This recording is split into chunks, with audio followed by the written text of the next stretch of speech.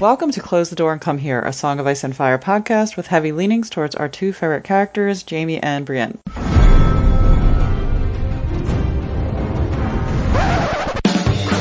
was a bear,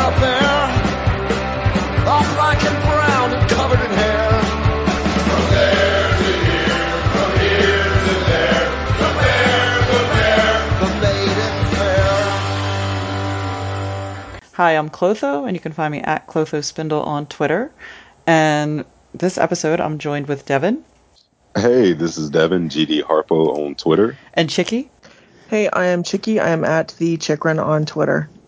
We're going to be discussing Arya's third chapter in A Clash of Kings. Trigger warnings for all the usual things like potential rape and violence.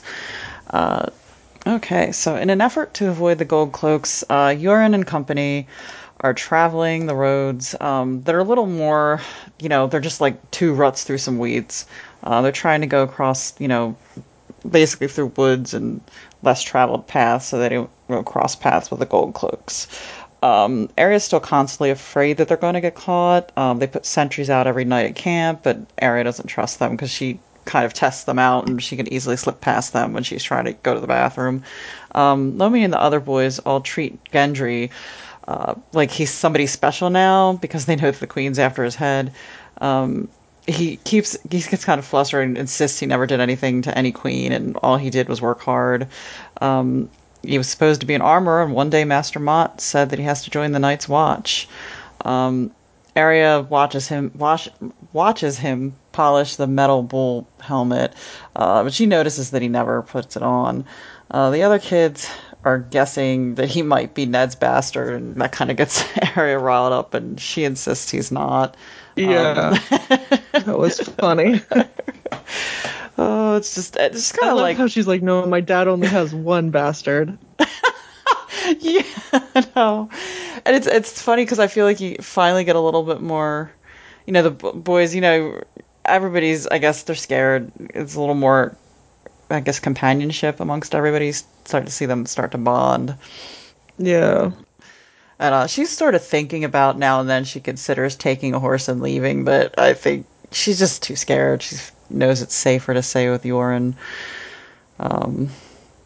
They get close to the God's Eye, and Yoren informs them that they won't be safe until they cross the Trident.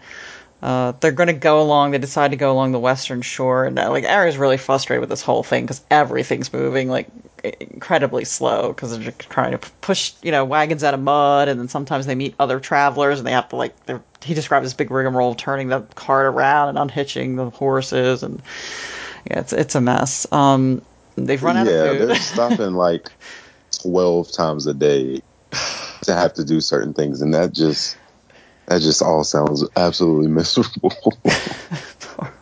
It really does. I'm from, by the Rocky Mountains, and so you can really end up in some wilderness places, and this reminds me of when you accidentally try to take a shortcut or something and it ends up being this really windy gravel road or something that's only wide enough for one car. There's a lot of that kind of really road trip gone wrong feeling here. Yeah. Because I guess maybe on their own land she explored, but probably most of her experience with traveling, when they went down to King's Landing, was more comfort-based travel, Yeah, it's definitely roughing it. They ran out of food. They're living off the land. She notices that, definitely, understandably, but Euron has, a cloud over his head, kind of, and he's muttering to himself a lot and pacing. Outside of Briarwhite, Koss informs them that they found a camp of 20 injured men ahead and with one lame horse. So basically, he figures out they're going to get their, if they run into them, they're going to steal their horses. So they have to yet again go around again. And so the thing I love about that is how you don't even know who the men are, who they're loyal to. It's just everything is a problem now. This is a really good way of kind of seeing how war affects the small folk. It's they don't even care who's fighting who or why. All that matters is what the threat is to them, and you kind of see that where all the farmers are guarding their fields and everything, trying to keep their crops from being stolen. It's just really a good sign of how war is definitely a game for the nobility. Yeah, it's pretty. Just that you think that now that it's just oppressive because we never got the before. In the series you don't get much of the before, but it's becomes this like oppressive, like constant like misery. You see everybody's misery that's going on. Yeah. Paints a really vivid picture. So a day later, they spot fire ahead. It's like, oh god. At midday, they arrive at the place that the village had been, and it's pretty gory. There's burnt livestock and villagers, and they've been, they can tell they weren't just burnt; they were impaled, and they put people up on stakes atop walls, and he calls a halt, and he decides to take. I think it's Murch. I don't know, Murch or Merc, and Cutjack with him to investigate. And Harry These noticed. fucking names. I know. I know. Merch. Like Merch. Are you serious, George? Like, what the fuck? Oh God. Oh, and Harriet finally notices that Gendry has the bull helm on, so he's definitely anticipating something might go down.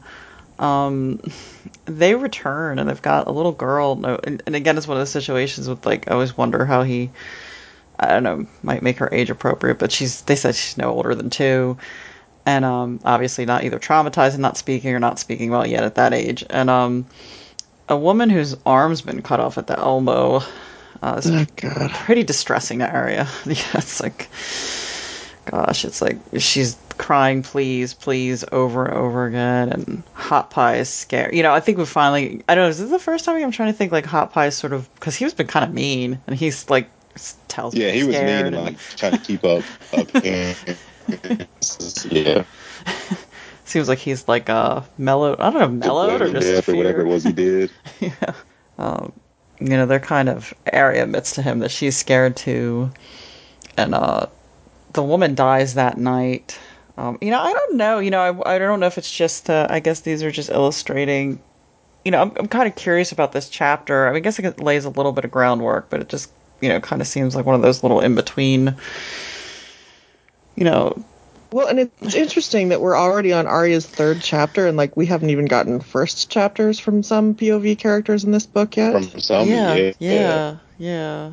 I don't know if he broke up maybe a bigger chapter of hers because like this is pretty short Oh, I too. wonder because I it don't know. it doesn't seem like there's a lot going on because it seems like I mean it's giving it's obviously painting a picture and a scene and making you anxious, creating that anxiety. But yeah, so Yeah, we had a question about that. Buck O'Hare on the Discord asked, do you prefer this growing dread or the horror of Arya's chapters to come? And I think I actually prefer this, like the growing dread that's happening. yeah, Yeah, I think so too. And well, I mean, George does a good job of making the dread grow, yeah, so that then those other chapters pay off. But yeah, I mean, there's something about this spooky Yeah. ominousness that's also kind of yeah, cool too, though. yeah, and you definitely get moments where you see like sort of her softness and her her empathy for other people and the situation, what's going on. I think it's building a little bit of that. Um, yeah, I kind of think that it's I mean, it's effective. It's so that night, they decide they're not going to obviously do a fire. They don't want to attract attention.